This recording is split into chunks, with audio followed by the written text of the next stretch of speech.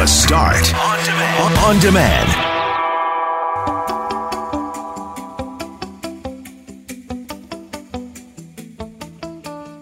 Fuel prices. On Thursday, we learned they jumped to $1.63.9 in Winnipeg, and that has so many ramifications. This, of course, has to do with Russia's invasion of Ukraine. Today, we talked about the ramifications on the trucking industry. We also had an important conversation about Overdose Awareness Day, which is coming up on Sunday. We spoke to a former Winnipegger now living in Colorado, the author of Addiction Emergency Response Plan. We had an important conversation about men's mental health because Greg was featured in a Winnipeg photographers series called #WeShouldTalk. So we brought that photographer on to talk about what he's learned so far. And believe it or not, we had some fun talking about taxes. I'm Brett McGarry alongside Greg Mackling and Loren McNabb, who was off today. We are Mackling, McGarry, and McNabb. And this is the Friday, March 4th podcast for The Start. Mackling and McGarry, McNabb is off today. It is Friday, and we do promise to bring you some levity on this Friday morning, as we are wont to do every morning, but particularly on Fridays. But, of course, it sometimes, I don't know about you, Greg, but sometimes it feels like maybe it's weird to try to bring levity given what is happening in the world, particularly in Ukraine, and the latest developments pertain to the capturing of this power plant. I agree with you. It is difficult sometimes to find even the energy, the strength, and the justification to add the levity, but I think we need it. Brett, and good morning to you, my friend. Overnight, Russian forces captured Europe's largest nuclear power plant after attacking it, which started at least one fire. And if you were up last night and doing any scrolling in social media or watching any news, that was absolutely the talk of any social media feeds that I saw last night, at least news-oriented ones. And this morning on the all the major news networks around the world, that is the number one story. So this fire started at this nuclear power plant, and the good news is the blaze was extinguished by Ukrainian firefighters, according to Ukrainian and UN officials. The State Nuclear Regulatory Inspectorate of Ukraine said that the power plant near the town of Energodar was occupied by Russian military troops after confirming no changes to radiation levels following intense fighting and shelling at the station. The attack sparked a fire at a nearby administration building outside the station's perimeter walls. The fire was extinguished hours later, but still led to growing concerns about radiation levels and a potential nuclear event. And depending on which news source you're looking at, and that's from globalnews.ca, by the way, depending on which news outlets you look at, this is a gigantic, this is the largest nuclear facility in Europe. And any breach, any sort of disaster, you know, if it was equivalent to what happened in Chernobyl, if the same thing were to happen at this plant, it would result in something 10 times worse than Chernobyl. So I think it's just an example of how quickly this whole situation could escalate and change on a dime and do things as disastrous as what they've become already, with Russia apparently having no problem firing upon and destroying homes, apartment buildings in Ukraine. There's still another level to this, and it's a little scary if you ask me, Brett. So if there are any developments on that situation, we, of course, will bring them to you as soon as possible here on 680 CJOB. Also want to say good morning to Jack, who texted us about a half hour from Highway 3, sent us a picture as well of some rather interesting snowdrifts that have blown across the road. He says Highway 3 is like driving over speed bumps. He adds, good thing the plows start at 7 a.m., LOL. This is why we need 24-hour road maintenance. I don't know if I've ever seen anything quite like this. How would you describe this? I mean, snow drifts are one thing, but this looks a little bit like artwork. Yeah, it looks like clouds. Highway 3. Yes. And Moguls. based on moguls, there you go. Perfect analogy. Well done, Brett. And I would suggest that driving on this would not be a lot of fun. We're going to speak about trucking a little bit later on this morning with the hike in gasoline prices. It obviously translates into diesel price increases for the most part, but it also ultimately will lead to increased prices, not only at the pump, but on most of the things that we buy. It's going to have increased costs for transportation. But this is another example. Jack sends this at 5:37 this morning. Truckers are moving stuff across the country at all hours, 24/7. How we don't have 24/7 maintenance on our highways to keep those individuals and that cargo safe is beyond me. It's such a head scratcher, Brett. Yeah, at 8:05 we'll talk more about the cost, as you mentioned, of the cost of the pump and what it is doing for truckers. I mean, I know that yesterday on Global News at 6 p.m. on Global Winnipeg, they spoke to a number of people about the rising cost of gases. It went up to $1.63.9 in many locations yesterday. And I saw a picture on Instagram of somebody who said just filled up the Malibu. So that's a Chevrolet. That's a sedan. It's not a tank. $84 to fill up for just a tank of gas. And I remember when I used to drive the mighty Taurus. Bought a Ford. It was a 1993 Ford Taurus. I think I bought it in 2000 or I don't know, somewhere around there. And I remember when it cost me, I think $40. I thought that was expensive. Of course, I was working part time, going to school, so every penny counted then. But $84 for a tank of gas. Like I said, for me the other day it was $75. That was when it was $1.49.9. So I'm curious to know what it will cost. And by the time I do have to fill my tank again, it'll probably be a month from now. Who knows what the price of gas will be by then. We want to talk about staycations in Manitoba in a moment. But before that, we got a good blast of perspective, Greg, from listener Deborah. Yes, and I don't want to be the voice of doom this morning. So, Brett, if you feel me going that way, please give me a digital nudge or something, because there's so many things to be grateful for today as we look across the world and we look at what's going on in Ukraine. I am so grateful and thankful for where we are. And Deborah puts it pretty starkly, in my opinion. Those gas prices are crazy. But I think about the fact that I'm not sharing my road with tanks and soldiers trying to destroy my home and country. And she throws in, have a wonderful Friday. And so, as you put it, Brett, wonderful piece of perspective from our friend Deborah on the text line 204-780-6868. And in our next segment, we are going to tell you what we need you to text us about for a chance to win yourself 2 tickets for Cottage Country's Lake and Cabin Show at Red River Exhibition Place from March 18th to the 20th. Stand by for those details, and we will pick a winner at 9:15. And by the way, after 7 o'clock, we're going to talk to a listener who revealed to us that he lives downtown, moved downtown, downsized during the pandemic, and loves it. So we'll find out why he loves living downtown in our next half hour. But right now, and hey, of course, we'll bring you any further developments on the war in Ukraine, the situation with that power plant through the morning. But right now, we want to talk about something happening right here in Manitoba, and it is good news for our tourism industry. Yeah, vacancy rates at Manitoba resorts are extremely low heading towards spring break. That's despite the fact families now have many more options when it comes to booking a holiday, Brett. Global's Merrick DeCash has more.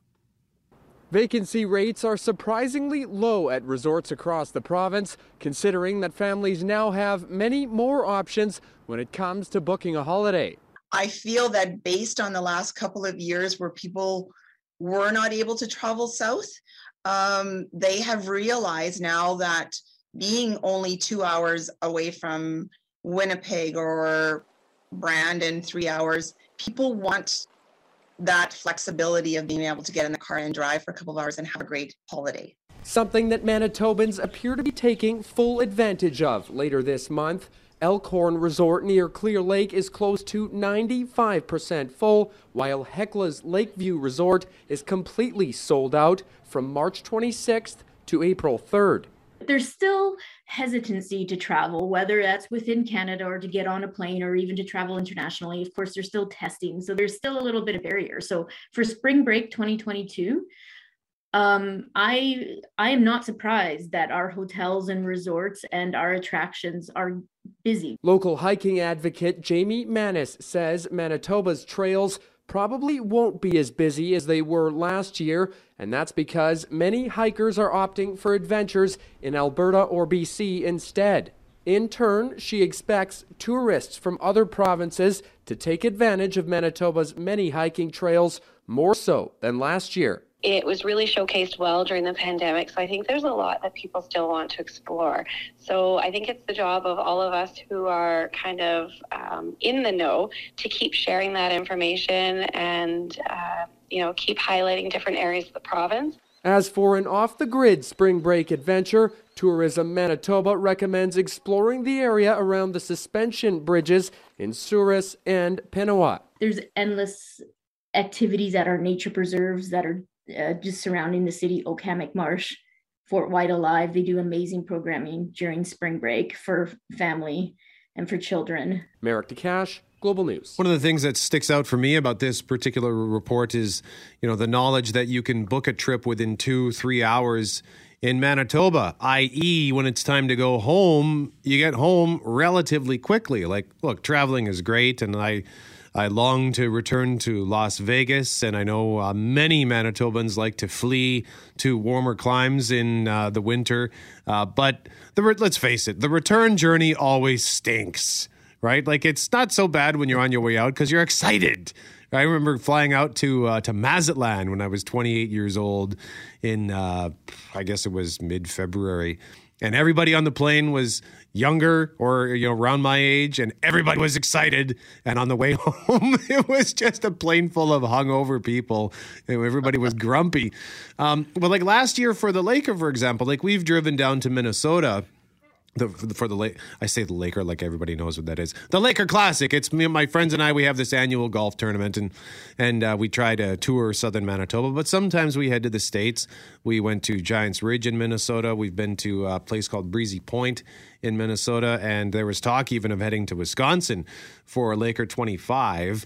But last year we went to Hecla. It's like just over 2 hours from Winnipeg, and it's a lovely drive. And then we, when we were done, we just got, we were home within 2 hours, and that was it. So, the longest drive I think we've done is 3.5 out to Oak Island, which is west of Verdun. For the new 9 last year, the other new tournament I started with a couple of buddies, we went to Nipois and Minnedosa. So again, that's just a little over 2 hours. And Clear Lake isn't that far. So like we've got so many great options right here in the province, and it's good to hear that people are still taking advantage of that. Well, and I think this could be a long-term benefit of discovering what's in our own backyard. And then you throw those gas prices in, and maybe out of necessity, you go from one necessity of staying close to home to another, from the pandemic to now this new era of very high gas prices. That might be the new norm for the next little while. And I think you're right, Brett. Lots of fantastic options really close to home. So if you want to share your insight, I know it's sort of like sharing where you find the best fishing. You might not want too many people to know where you go, but if you're willing to share, we'd like to hear 780-6868, some spring break travel plans that you might have within the borders of Manitoba.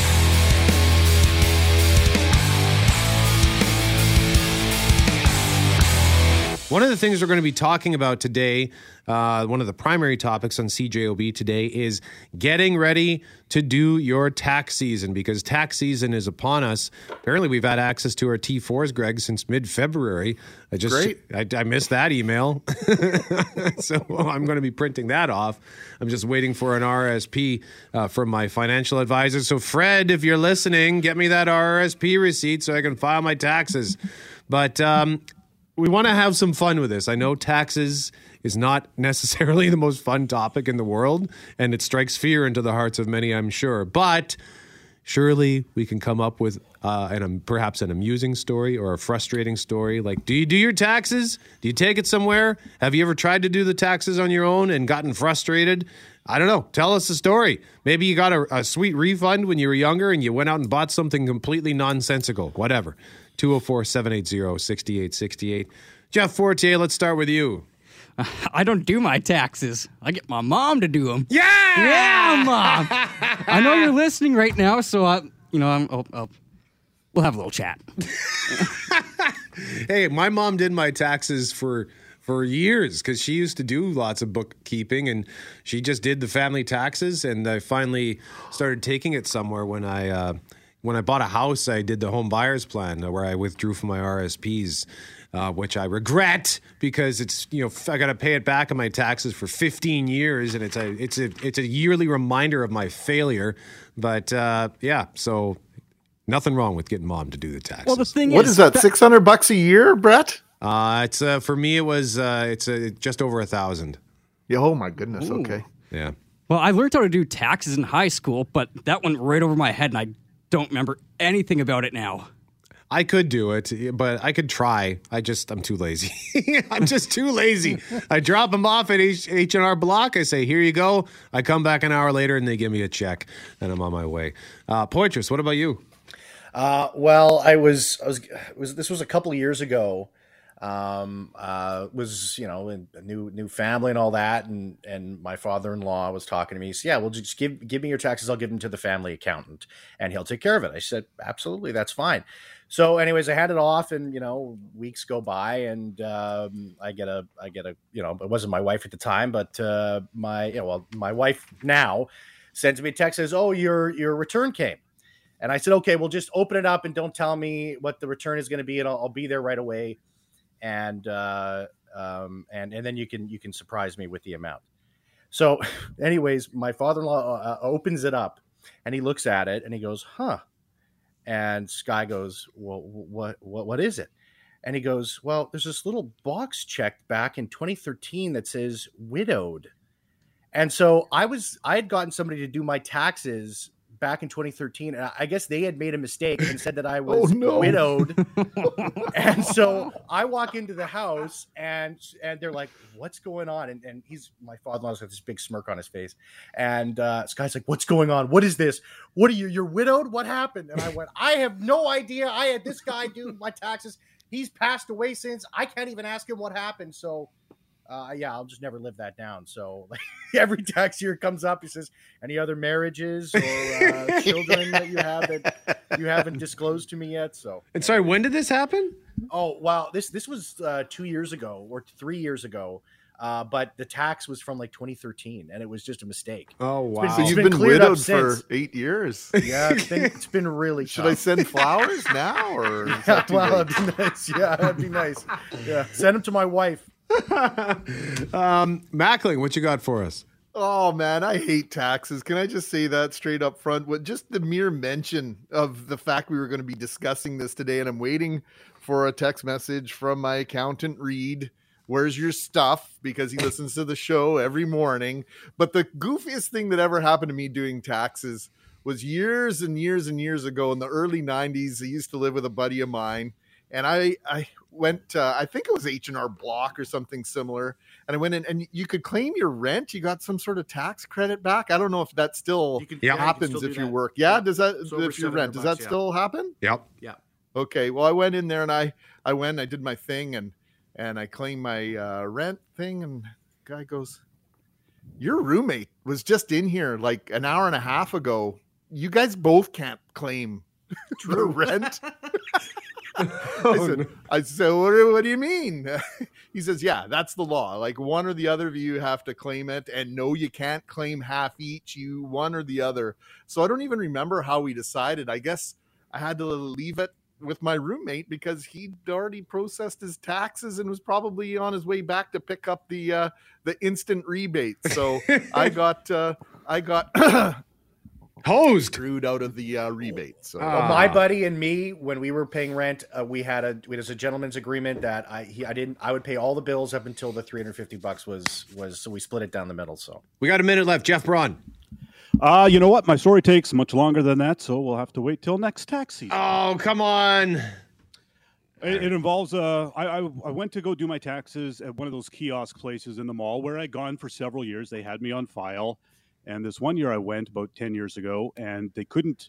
The guy pulls out the information, and he starts asking me questions, and none of the stuff that he's talking about jives at all with any of my information. I was like, I don't know what's going on here, but none of this is right. And we finally discovered that he had pulled the wrong file, and it was the other Jeff Braun. There's this other Jeff Braun who I have run-ins with every few years because we have the same middle name. We were born 2 towns apart. We applied for the same program at the same college at the same time and gave the administration their fits. We worked in the same field for the same major company for a while, and that screwed up the payroll. And every few years, me and this guy just crossed paths, and it just caused mass confusion. Curse you, Jeff Braun!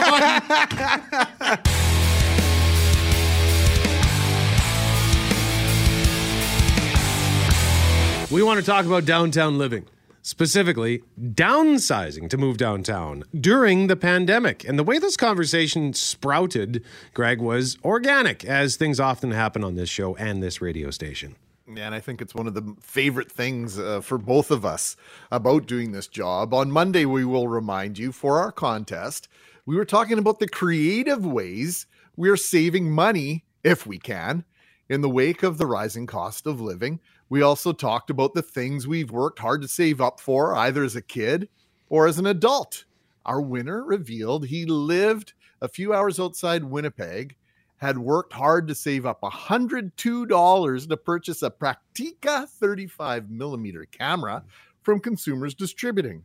Finally, when he came into the city, sold out everywhere, couldn't get his hands on it, ended up buying a 4.5-inch black and white TV that he could sneak under the blankets to watch David Letterman. So when we got his info, he sends us his address, and I looked it up, and I said, hey, you live downtown in a newish building. How do you like it? So let's find him. Let's bring him on to find out. Jason Gravlin is our guest, our contest winner from Monday. Jason, good morning to you, sir. And a good morning to everyone there. So why did you and your family move downtown? Well, it's a long story, but I'll make it real short. My wife and I were both in the military, and she at one point left the military to follow me around and start our family. And eventually we settled in Winnipeg on a military posting. But we'd always talked about what we wanted to do as we, left that career and approached our retirement years. And it was her dream to live downtown in an apartment and experience all of the joys of downtown living. And we've decided that Winnipeg is going to be our home, and being from here, it's a natural fit. And so back in, we've always talked about moving, but back in October, my wife brought a friend of hers to the house who is a real estate agent. And he looked at the house and said, oh, this'll sell fast. And we had been eyeing True North Square in the 225 Carlton area. And we just looked at each other and said, let's do it. And we did a week's worth of decluttering. The house was listed, and a week later it was sold. And in December of 2020, we made the move. Isn't that a great story, Jason? And kudos to you for following through, because it's a discussion we have in this house as well. We're years away, I think, from making the move, but it is something that's on our radar as well. So on a personal level, and for our listeners, how do you like it? Well, I really enjoy it. My wife loves it. And, you can look downtown and see all of those fun things that brought us here, and we're starting to enjoy a lot now, especially as the pandemic lifts. Things like Jets games being just across the street, and we don't go to many, but we go to a few. We hop off the elevator, walk out a door, and we catch the bus right there, and it takes us right to the Bomber game, which that's something we love doing together. There's restaurants and there's activities, and the farmers market, and as things emerge, as we emerge from the pandemic, things are getting better and better. And I'm actually in my bedroom right now looking to the south, and I've got a beautiful view of the skyline. It extends from where the Fort Garry Hotel is all the way towards the legislature and past.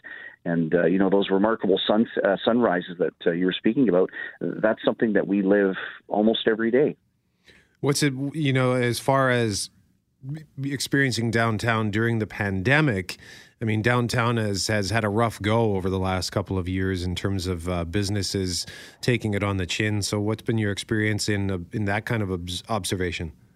Yeah, that's been a tough part of it. We were excited to be sort of on the cusp of downtown living and seeing this revitalization of downtown, and then the pandemic. Well, I guess we moved during the pandemic. And some of the businesses that were there when we moved are no longer with us. And it's a bit gut-wrenching, really, when you see entire blocks with for lease signs and vacancy signs. I can think of just kitty corner to us, a coffee shop, a sandwich shop, a framing store, and I think there was a fashion store, all in one block, and all of them are gone. And it's a lot of folks have had a tough ride through the pandemic, and just a quick drive through the downtown core exposes just how difficult it's been on a lot of businesses. I'm optimistic. I'm hopeful that when we get through this, whenever that is, and people are comfortable coming back out and spending their money and being amongst other people, I'm hopeful that downtown will rejuvenate a bit. But it will take some time, and that's been tough to see.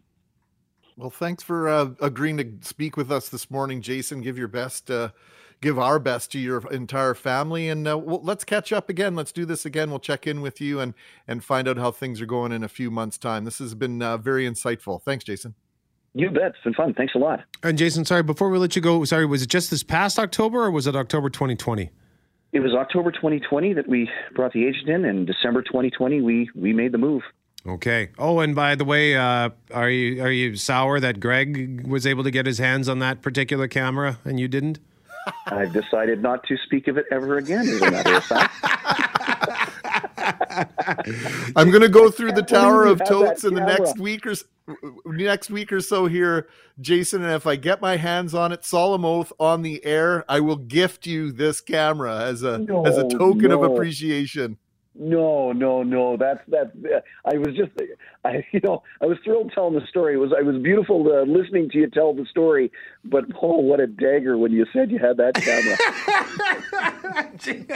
Jason, thanks for joining us. This has been great. Have a great weekend, everyone. Talking taxes for a chance to win yourself 2 tickets for Cottage Country's Lake and Cabin Show at Red River Exhibition Park from March 18th to the 20th. And whenever I think about taxes, the very first thing I think about, and I don't know how many people were, I don't know how many students were there. It was a lot. It was hundreds of us. I was part of a student program at the Taxation Center on Staycations. In my high school years, they needed students to come help sort. This is back when most of the tax forms were still done by paper, right? Like this was in the early 1990s. Yeah. So they'd have us come in and just basically sort them. We would just each grab a stack of like 100 envelopes and just open the tax return and just kind of put them together so that they could then go off to the actual processing department so that they could just flip through everything easily, because it was like thousands of tax returns. And but it always devolved into us just whipping elastics at each other, and eventually someone would take one in the eye, and then the supervisors would come in. Yeah, it's always fun till someone gets it in the eye, Brad. So I'm just curious, were you in that student program? 204-780-6868. I had a big crush on this girl named Stacy who I sat across. Of course, I didn't ask her out because I was a chicken. I'm not looking for Stacy 30 years later. Here's where we're going. We're trying to find her, are we? No, Is that we're where not. We're going, Brad? No, we're not. I just threw that out there because I thought it was funny.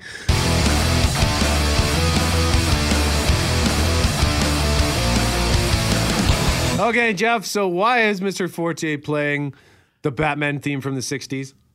Because, of course, the big new movie out this weekend is The Batman. Fear is a tool. But when that light hits the sky, it's not just a call. It's a warning.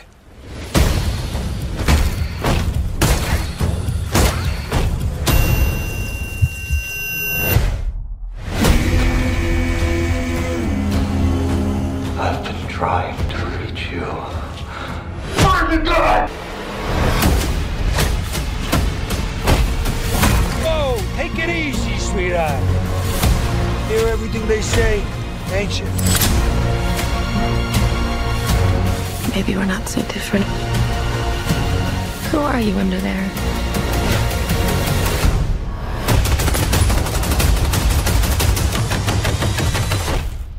I'm vengeance.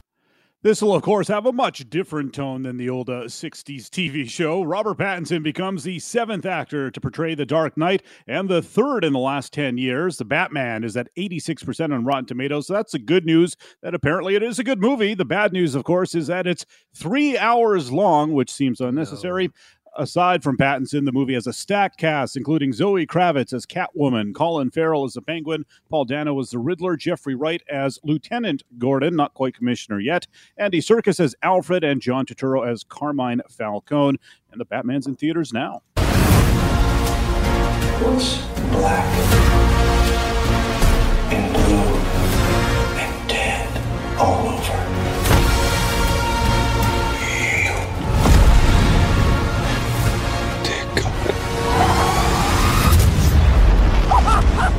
I got you! I got you!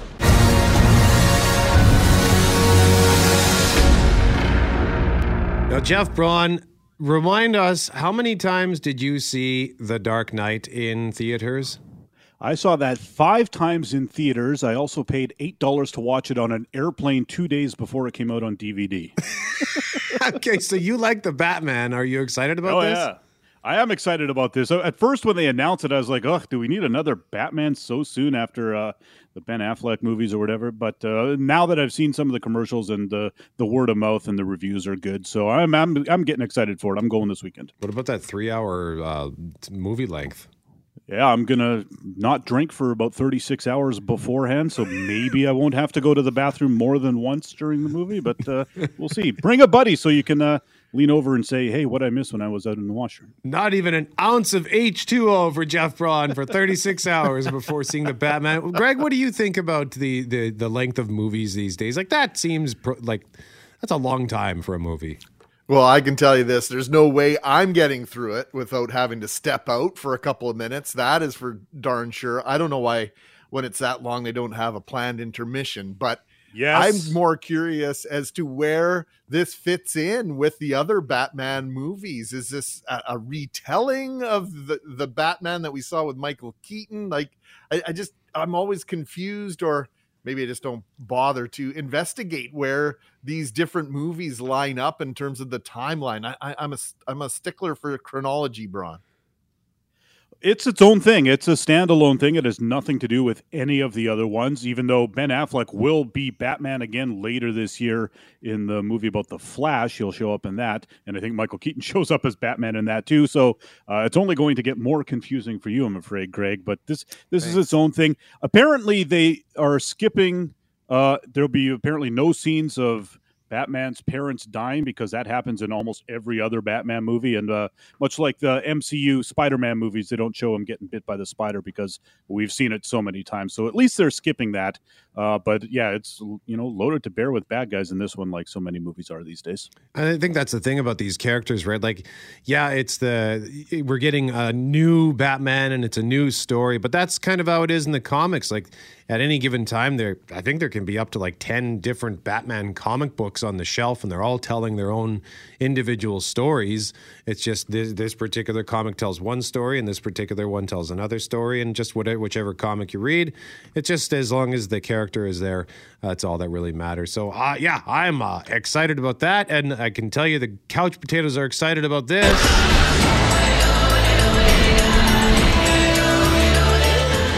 The return of Survivor 42, Wednesday on Global. Jeff, are you excited?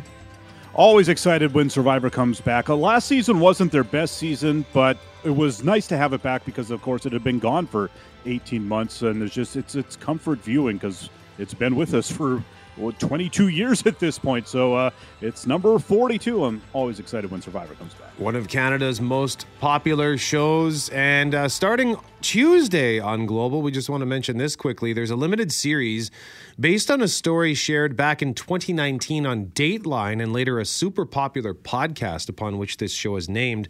Renee Zellweger stars in The Thing About Pam, and it's a 6-episode series. It's actually Zellweger's broadcast TV debut as both executive producer and star, alongside Josh Duhamel and Judy Greer. The tagline is, "She's a friend until the end." Kind of like Chucky. And Renee Zellweger stars as Pam Hupp, and it's based on the 2011 murder of Betsy Faria that resulted in Betsy's husband Russ's conviction, although he insisted he did not kill her. And then this brutal crime sets off a chain of events that would expose a diabolical scheme deeply involving Pam Hupp. Greg, do you have any recollection of this particular story? I have to admit I don't, and I've been seeing the promotions for this left, right, and center, not only on the TV, but online as well. And no, this doesn't ring any bells for me. I was curious as to how you guys were going to come out on this one and whether or not you're excited about seeing it. Well, I'm certainly curious because one of the interesting and controversial things about this show is that Zellweger's wearing body prosthetics to increase her size, or as critics say, a fat suit. And they, some of the criticisms are like, it's 2022 and we're still putting actors in fat suits. I guess there are no above average size women who could have played this part. But conversely, when you circle back to the Batman, and I'm not saying that's wrong, I'm sure surely they could have found somebody, but Zellweger clearly was invested in this story, wants to tell the story. So she's an actor. She's playing a role, just like Colin Farrell as the Penguin, Jeff Braun and the Batman. When I first saw the trailer for that, I thought that's Colin Farrell? Yeah, I thought, and I part of me still wants to think is like, well, it must be a different Colin Farrell, much like the other Jeff Braun in the world. Is like, maybe there's two actors named Colin Farrell, and this is the one I've never seen before, because, the one in that trailer looks absolutely nothing like the guy from Horrible Bosses or Miami Vice or any of the other Colin Farrell movies. But anyway, the show looks interesting. So again, The Thing About Pam debuts Tuesday on Global, Survivor on Wednesday, and The Batman is in theaters now. Jeff Braun, thank you very much, sir. You betcha.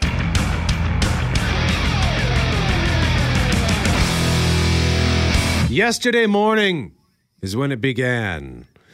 From a text message at 7:30 from listener Derek.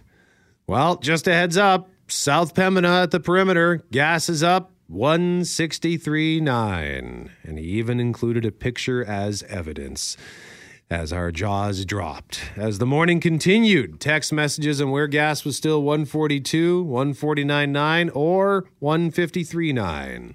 Yeah, we just got a text message saying that it's under $1.45 still at Costco. So are there any other bargains left? Let us know. We want to hear from you. And the point of our next conversation is that, of course, this hike in gasoline prices will have a major impact on how much it costs to operate our personal vehicle. But what about the increased cost to those who move products and provide services? Our next guest knows a thing or two about the trucking industry, is Director of Human Resources with Gardwine. Terry Shaw taught Brett and I the saying, if you bought it, a truck brought it. Good morning, Terry. Good morning, guys. Good morning. So how startling was yesterday's cost of fuel increase for your industry? Did you see it coming, and did you see it coming in such a big chunk all at once?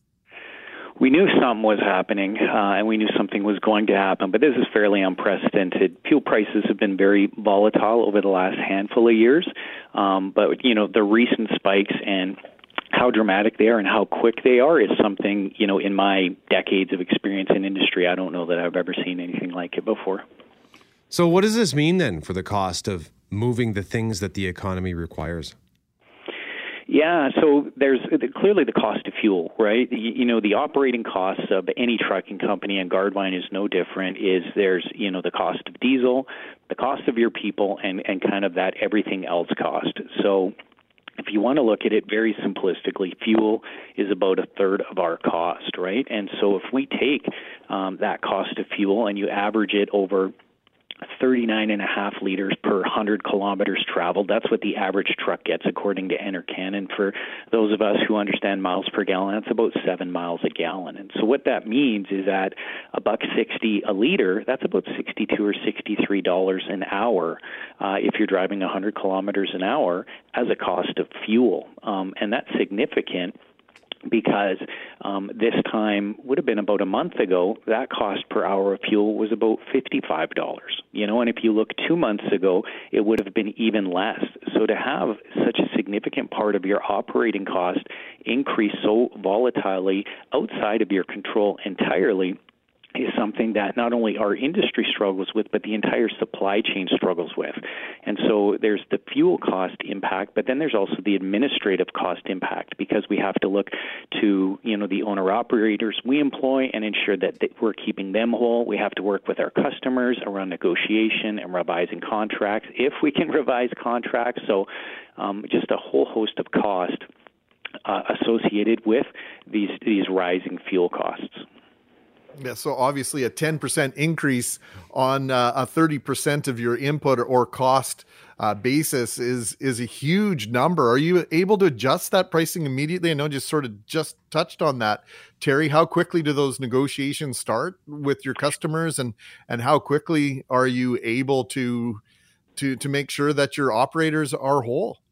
Yeah, and so that's the challenge, and that's kind of that conflict between us and our partners in the supply chain, right? Is they've got commitments to their customers, So retail, I'm not going to suggest has it easier, but they've got a bit more price fluidity, and so the groceries that you are paying for today are cost slightly more tomorrow. But when it comes to dealing with manufacturers or construction companies, these folks, these projects, and these price timelines they put out over many months, sometimes over years. And for us as a major supplier of them to their projects, to see these kinds of increases, the negotiations take time. So we're always trying to catch up, right? Because as soon as the price is listed today is when we start negotiating. A week to a month later is when we finally come to some kind of agreement, at which point fuel is even higher, right? So, that's always been the way of the supply chain, and that's always been the way that trucking interacts with our industry partners. But it does present a challenge, especially with fuel costs so high and so volatile in recent days. The hashtag for this particular segment is "We should talk." You're on crutches. People see you in your walking boot. What happened? You have a story. You tell the story. There's a plan. There's a therapy plan. There's a roadmap to get you back to 100%. But when this isn't right, the public doesn't know. Your best friend, your partner, you might not even know. And we just have to keep asking not only the questions outwardly, but inwardly. Am I okay? That self-check-in is really important. And it's okay for guys to cry. It's okay for guys to not be okay. I know that voice. This in that particular audio clip was from a video where Greg was pointing to his heart and his mind. And this is one of a series of videos which was created by our next guest, who is sitting down with Manitoba men who deal with mental health issues. Yeah, Ian McCausland has long been one of our city's best known and talented photographers. Welcome to the Start, Ian. Thanks so much for having me. Well, I want to thank you. I want to start this with a thank you, Ian. I want to express how grateful I am for being included in this project. It was an absolute joy, pleasure, and honor to be a part of it. Tell us what inspired you to take this journey to help us men in Manitoba who struggle with this share our stories. I was actually working on a different personal project where I was profiling, men turning 50 when I turned 50. And I noticed through the conversations I was having with a few of the men that they hinted at having some struggles. And once they felt that they were in a safe space, they kind of opened up and shared some of that stuff with me. And then I realized maybe there's something here. Maybe there's a whole bunch of guys out there that are just not able to share their stories, and they need to hear other men using their voices to share their stories and normalize these kinds of conversations. So that's what inspired me to start this series. For so many men, for generations, I know that conversation is finally changing, but so many men, were taught that boys don't cry, you just suck it up. Have you, when in speaking to these men, did any of them reveal that that's kind of what it feels like for them, that they should just figure it out on their own? Oh, definitely. Those old stereotypes are, deeply seated in a lot of us. Encouragingly, some of the, I don't want to call it the next gen, but, guys in their 30s and younger, they're starting to get those messages, and they're starting to really understand that these things are okay to express. So, talking to some younger guys, you're starting to see the change, but it's going to take a long time. And there's still lots of guys out there that don't feel comfortable just expressing the emotions. Ian, is it your interpretation? I know I mentioned it in our discussion and you turned it into a short clip, this idea of stigma. Do you think we've crossed the Rubicon somewhat with regard to stigma, or is there still some work to do there? Well, that's why I pulled out that clip of yours, because you were amazing in terms of talking about that. I think in some circles, you're right. The stigma has been sort of dashed, and now we need to have those supports in place. We're going to have, especially with the pandemic, we're going to have an onslaught of people who will have mental health issues, and we need to have those resources ready to handle that. So I think, the next couple of years are going to be a really interesting time in the field of mental health. I mean, people are taking mental health days more often, that kind of thing. They're doing self-care, and that's great. But we also need our institutions to support, the move towards taking care of our mental health. Greg, why don't you go ahead and ask this next question? Well, anyone involved in this project, Ian, and I don't want to speak for anyone, but I suspect that sharing their story for this project is doing so with the intention, the hope to help somebody else find the assistance they need in their own journey with mental wellness issues. And I just got to say this, the bonus for me has been, this is as close as I will ever get to being able to summarize what the past 20 years have been like for me, a synopsis of my journey. So thanks for that. And the people who didn't realize what was going on with me are reaching out because of these videos you've created. And that's been a really unexpected gift for me. What's some of the unexpected rewards for you in doing this? Well, to your earlier point, I know, like, sitting down in front of a couple cameras with a bunch of lights and stuff like that, super intimidating. But, one of my subjects, Carson, said, you know what, I'm willing to do this if it means I can reach out and affect, one person. If I can change one person's life with all this effort, all of this will be worth it. And that's kind of the attitude I'm taking towards this. Is a passion project. I'm just doing this out of passion for the subject. And I don't have any expectations of anything from it other than if we can reach out and touch a few lives and change the conversation, then mission accomplished. How do we find these videos, Ian? Well, as you mentioned, the hashtag is We Should Talk.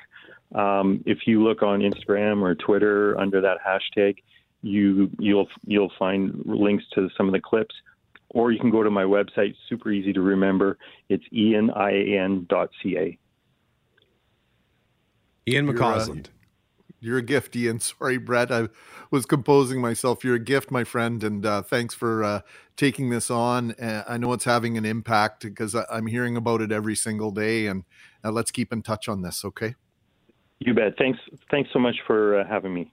And I should point out as well, you're an excellent photographer. You made Greg look great on camera. So I've got a few no tricks. makeup, Yeah. by the way, just so that's clear.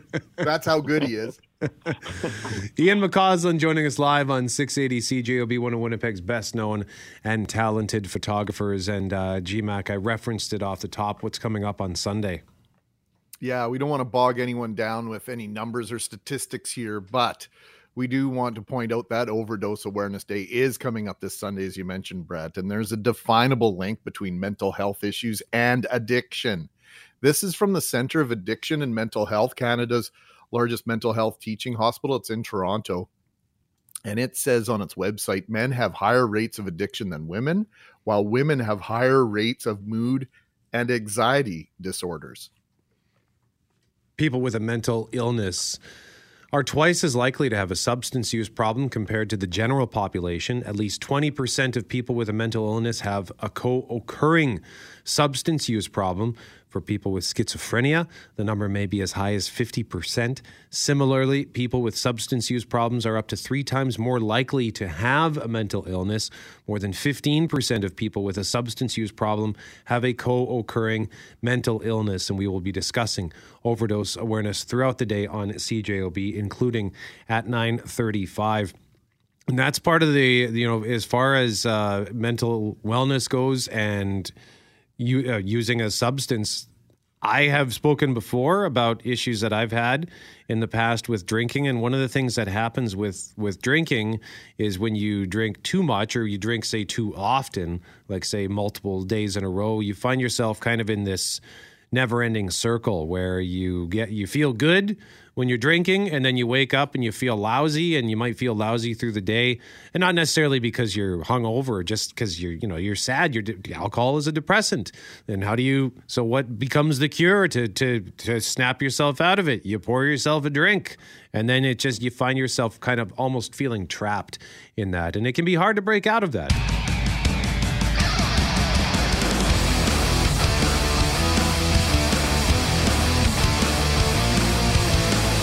This is the first week in probably 2 years where I actually made it to bed before 9 o'clock every day, Sunday through last night. I feel great for once. And I was on my phone a little bit less. You may have noticed I was a little quieter on the chat, on our group chat. And that wasn't because I was ignoring you. I was just making a conscious decision to put my phone down. And I, for once, actually feel pretty good. Congratulations on that. And I didn't notice for the reasons that you might suspect that I know. Where is Brett? Why isn't he contributing to our conversation? No, I had a sneaking suspicion it was a very, very conscientious choice by you to kind of make some time for yourself. And that is on my list as well as the weather starts to change here. I think about the value of taking an hour walk and doing nothing but listening to music on my phone for that hour. It's a double whammy. It'll take me away from the negativity of social media and all the things going on in the world. I don't want to ignore it, but I need a break from it. And then to get that physical activity going again as well, I think it's going to be a plus situation, that 3-win scenario. So good on you. And, let's try and keep this going for a few weeks here, because how long does it take to create a habit, Brett? 3 weeks to create a habit, Greg Mackling. And hey, the music will help your mental wellness too. If you listen to music for at least a half hour a day, that gives your mental health a huge boon.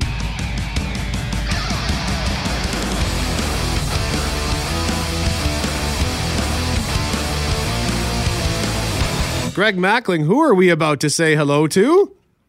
It's our friend, host, anchor of Global News Morning, seen weekdays, 6 a.m. till 9 a.m. on CKND Winnipeg Channel 9, Cable 12, HD channel on Shaw Cable 101. Morning, Gabby. Brett can see me shaking my head in shock and awe at your ability to rattle that off. So thank you for that lovely introduction. I don't know of any songs with Gabby or Gabrielle, but I think I would love it. I mean, even if it were disparaging, I'd own that moniker with pride. Just like some really awful hip hop song where it's like, "Yo, Gabby." Yeah, she's got the swag on right now. She loves it already. They're not great. Crabby, flabby. The rhymes with Gabby, I'm just saying, aren't very inspiring. So, If you can think of a positive rhyme for Gabby, 204-780-6868. Not too shabby. There you go. Oh, look at you. All the skills.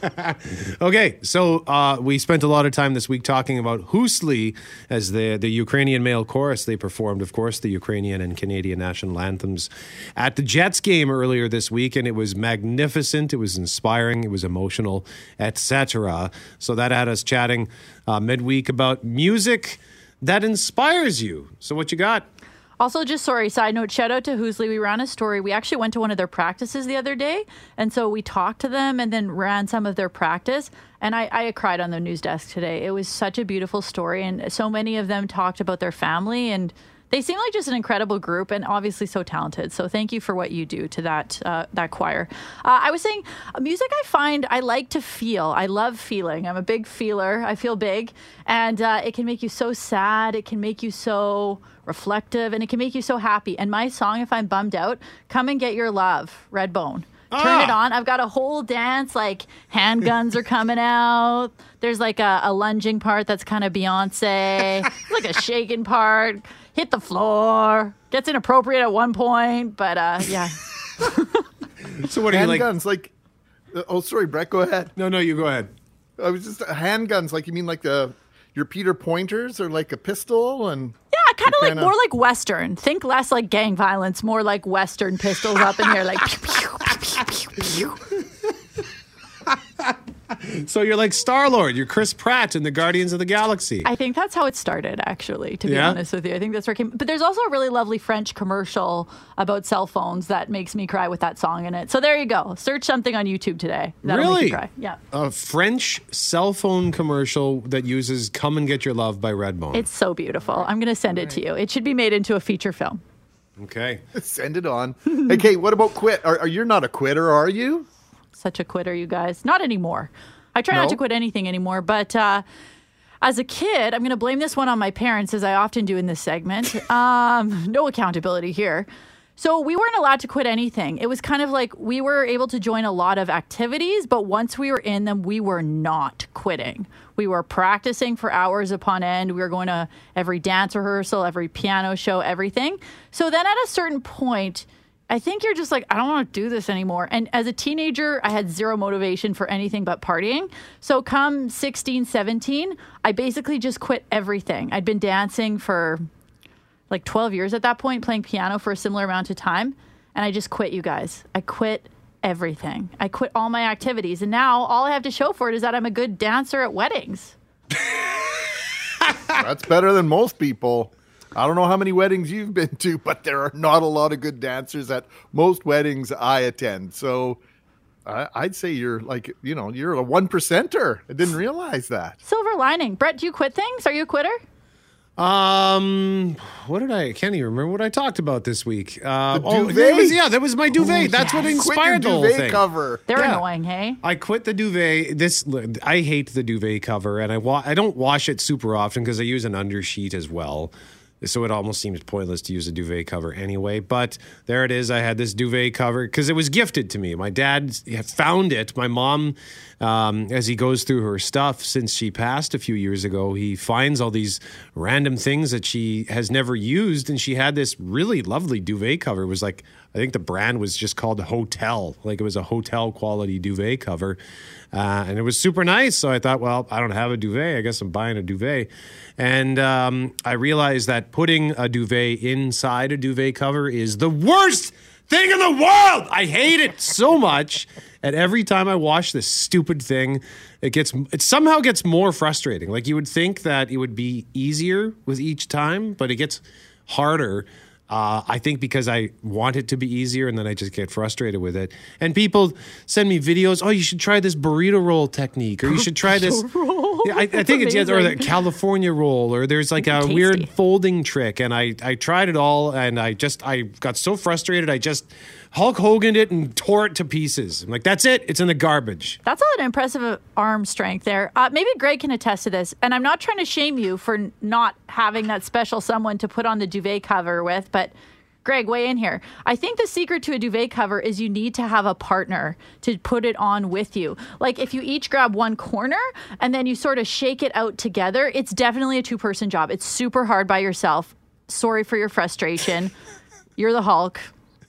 Greg, am I making sense here? You need 2 people to put on a duvet cover. You're making complete sense. Yes, the inside corner to the inside corner. You sort of roll out the duvet cover, but you know what? We gave up on the duvet cover in this house too, so I feel Brett's pain on that, even though we had 4 hands and 2 brains to figure it out. Yeah, I mean, and to be fair, like it's the duvet on its own is actually quite it's a nice blanket and whatever. But I've been meaning to buy one of those heavy blankets anyway, so maybe this will do it. And we've only got about 30 seconds here. Loren was kept awake by the dripping tap the other day in her bathtub. Anything annoying that keeps you up at night? Well, a question real quick for people who operate heavy machinery. Can you turn the backup sound off on a loader or like a shoveler? Because late at night, there's this plow, loader? I don't know what they're called. Anyway, it was taking care of the parking lot, and all you'd hear as of 11 p.m. till 2 a.m. or 3 a.m. every 20 seconds or so, burp, burp, burp. Can you turn that off? There's nobody around. Well, it's also beep, beep, beep, and then as they're grading along the ground, beep, beep. Yeah, that's that's one of those, well, it comes to the territory, but yeah, GMAC, do they come down your way at night? No, typically not. Typically it's in the middle of the day. I've lucked out the last 3, it's been between 7 a.m. and 7 p.m. They inevitably come on garbage and recycling day, which I find odd. So they have to send somebody ahead to move all the recycling and garbage carts out of the way first. And then the plows come and do their thing. But I haven't been awoken by a snow plow in years and years. Maybe it's just luck of the draw, or I sleep a lot better than I thought. Gabrielle Marchand, a pleasure as always. Thank you. That was delightful. Heading into Friday, big takeaways. We can all make truck sounds. Happy Friday.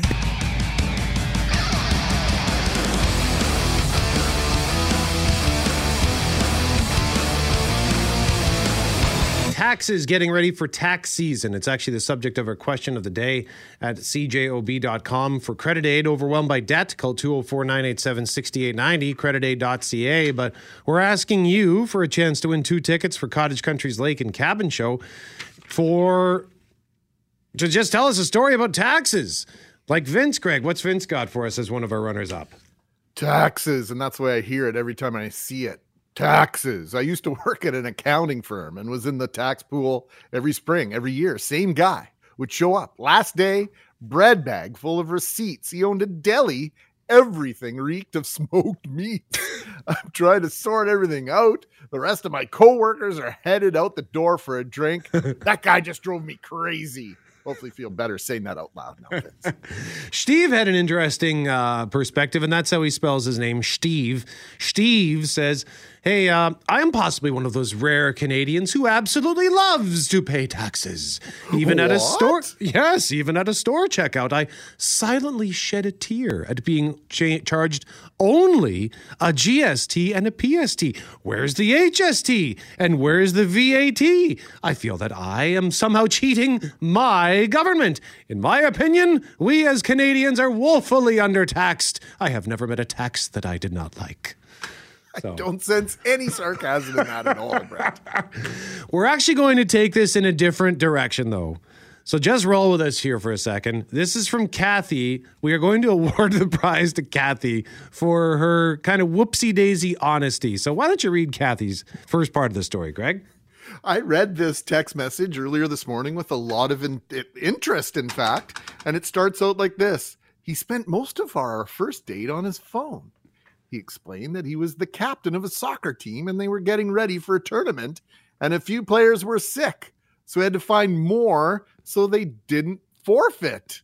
So I gave him another chance. I'm thinking, where's this going? Second date, I brought Chinese food to his place and then we walked to the movie theater. On the way back from the movie, I said how good late night leftover Chinese food would be. Hint, hint. And he said, don't do that. You'll get fat. So I spent the rest of the walk lecturing him about the unreal expectations on women re-body image, and he still tried to kiss me after. Needless to say, there was no third date. And then, Greg, she sent a follow-up text. Oops! I meant to send that to another radio station. To which Greg asked, are you cheating on us? And she says, I only change stations when you guys have commercials, I promise. So, Kathy, you made us both laugh with your story, and we appreciate your honesty. So we're giving you the prize today. There it is.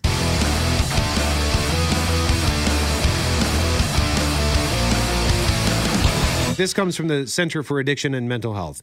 Canada's largest mental health teaching hospital, by the way. Men have higher rates of addiction than women, while women have higher rates of mood and anxiety disorders. And people with mental illness are twice as likely to have a substance use problem compared to the general population. At least 20% of people with a mental illness have a co-occurring substance use problem. For people with schizophrenia, that number may be as high as 50%. And similarly, people with substance use problems are up to 3 times more likely to have a mental illness. More than 15% of people with a substance use problem, Brett, have a co-occurring mental illness. Our next guest is the author of the book Addiction Emergency Response Plan, a 30-day collaborative approach. He is an interventionist, father, and friend to produce exactly the book you wish you had, because it's exactly what he wished he had when he faced a crisis. We say good morning to Rick Boland. Rick, good morning, sir. Good morning, gentlemen. So the correlation between mental health issues and addiction, what's the connection in your experience? Well, I'll tell you what, it is really well known that many people stumble their way into addiction as a way of self-medication for underlying issues that they are facing. And it doesn't surprise me at all. And I think it's so great that you guys are sharing those important statistics that you just shared, that, you know, men, we're not as good as talking about our feelings as women are, right? Like, we don't grow up in cultures where men sit around and talk about how they're feeling. We sit around and talk about sports, and we sit around and talk about politics, right? And women have much better coping mechanisms for learning to connect with each other. And that connection between mental health and addiction comes down to the fact that too many of us men go seeking a solution for our feelings in a bottle or in a pill or in a needle, instead of in connecting with friends or connecting with family. And I think that is really the root of it, right? Back in 2015, the British journalist Hari wrote that wonderful book called Chasing the Scream, where he lost his partner to a heroin addiction, and he wanted to understand the nature of addiction. And at the end of the day, he concluded that the opposite of addiction is not sobriety. The opposite of addiction is connection. And so for all of us who are going through tough times, and you don't live through a pandemic, and certainly given the huge population of Ukrainian Canadians in Manitoba, you don't live through the war that we're seeing in Ukraine and not find it frustrating or depressing or irritating or horrible. And it's just tougher for us men to reach out and talk about those things. It's easier for us to reach out and grab the beer. So that connection, Rick, I think it's an important word to maybe go down this road a little bit more, because if connection is powerful enough to help us once if we've faced an addiction and we're in counseling or whatever types of programs we might be in terms of helping us get back on the right path, if connection is strong enough to bring us back from our worst, what does that say about the power of connection to help us before we get to that point? Absolutely, Greg. Absolutely. I wrote the book because I was trying to help people who were seeking recovery connect with those people who most want to help them through the process. And before the addiction, before our behavior becomes a full-blown addiction, and we're making, I'm talking pretty fast and loose here about the nature of addiction, and I don't want any professionals who are listening, or I don't want anyone who is struggling with addictive behaviors to think that we're making light of this, that all it takes is one good conversation. But it is absolutely the case that if you are struggling with a behavior that is affecting your life in a negative way, and you realize that you're doing that because of underlying feelings that you have, take a chance, be vulnerable, reach out to a therapist, reach out to a family member, and start a conversation. Instead of drowning your feelings, instead of seeking, that feeling of being numb rather than confronting them, lean in and let someone know that you want to have a conversation. And more importantly, if you notice someone in your life, if someone that you love, someone that you work with, someone that you care about, if you notice that they're more glum, if you notice that they're more withdrawn, if you notice that events in their lives are really pushing them into a darker place, reach out to them and let them know it's okay. We can talk. We can talk about these things that are taking place. You don't need to run away from them or disconnect to them, through a bottle or through a pill. You don't have to smoke a joint in order to feel good. You can have a conversation and lean into those feelings and know that you're okay. We all go through this. Obviously, we don't have time to go through the entire 30-day collaborative approach. And plus, that would defeat the you wrote the book on that. So you can, of course, get more information in the book, Addiction and Emergency Response Plan. But can you maybe just give us, I don't know, maybe like one or two, beyond what you just described, maybe a couple more steps that one should perhaps take? Yeah, just start the conversation. Whether you are the one who is trying to overcome an addiction or you're the one who is trying to support someone overcoming an addiction, the first step is connecting with your feelings. And so few of us actually take the time to recognize what we're feeling. But I've been thinking a lot about Winnipeg this week. I watched the men's choir stand up and present the Ukrainian national anthem before the Habs game the other night, and I was just so full of pride in the community. And in the way that, Winnipeggers are responding to this next piece of horrible news that we're dealing with. We're just coming out of the pandemic. But connecting with your feelings, acknowledging that it is scary when someone is struggling that you love, but that through that fear you are also, you're not letting go of your love, and you're not letting go of your understanding, and you're not letting go of your compassion. So step one is connect with your feelings. Connect with your feelings and have real conversations about how you're feeling. Obviously, I want people to read the book. You can jump on Amazon and you can get it. But I work with at least two groups every month reading through the book. So if you get to the book and you think this is too much for me and you need help, just connect with me through the website and I will I'll read the book with you. If you don't have anyone else to read the book with you, I'll read it with you. And we'll see if we can't help more people along the way. But it's obviously a Sunday we're going to stop and we're going to think a little bit about overdoses. And we can stop them. We can stop people from overdosing if we're just willing to lean in and start the conversations. And I hope people will do that. Rick, this conversation's already spoken very directly to one of our listeners who's dealing with addiction right now. He's thanking us for this discussion. Can I send him the website? Oh, absolutely. Please do. addictionerp.com. He can email me through that and I will read the book with him. I absolutely don't want anyone to feel like they are alone. We are all one big community, Greg, and just being there for each other is what counts at the end of the day. Thanks, my friend. I appreciate you immensely. Thank you. I love you. Thanks for this, man. Thank you, and thank you, Winnipeg, for everything that you're doing to show your support for Ukrainians. My great-grandmother left Ukraine 100 years ago when the Russians brought a war to her doorstep, and that's why I was born in Canada. And I know that things are going to work out okay for Ukraine. It's just a horrible, horrible time there now. And just Winnipeg, stay strong. Rick Boland is the author of Addiction Emergency Response Plan, a 30-day collaborative approach. And what was the consensus, Greg, on how to refer to him in as far as his Winnipeg connection goes? A Winnipegger now living in Colorado? That's perfect. Hey, thanks for listening to the Start Podcast. We are available on Apple Podcast, Google Podcast, wherever you find your favorite podcasts. Subscribe now and never miss an episode. And if you like what you hear, rate the show, tell us what you think. And hey, even tell a friend about the podcast. Be sure to follow us on Twitter and Instagram. Greg is at GMACWPG. That's GMACK WPG. I am at Brett McGarry, BRETTMEGARRY. And Loren on Twitter is at McNabb on Global and on Instagram at McNabb on CJOB. Talk soon.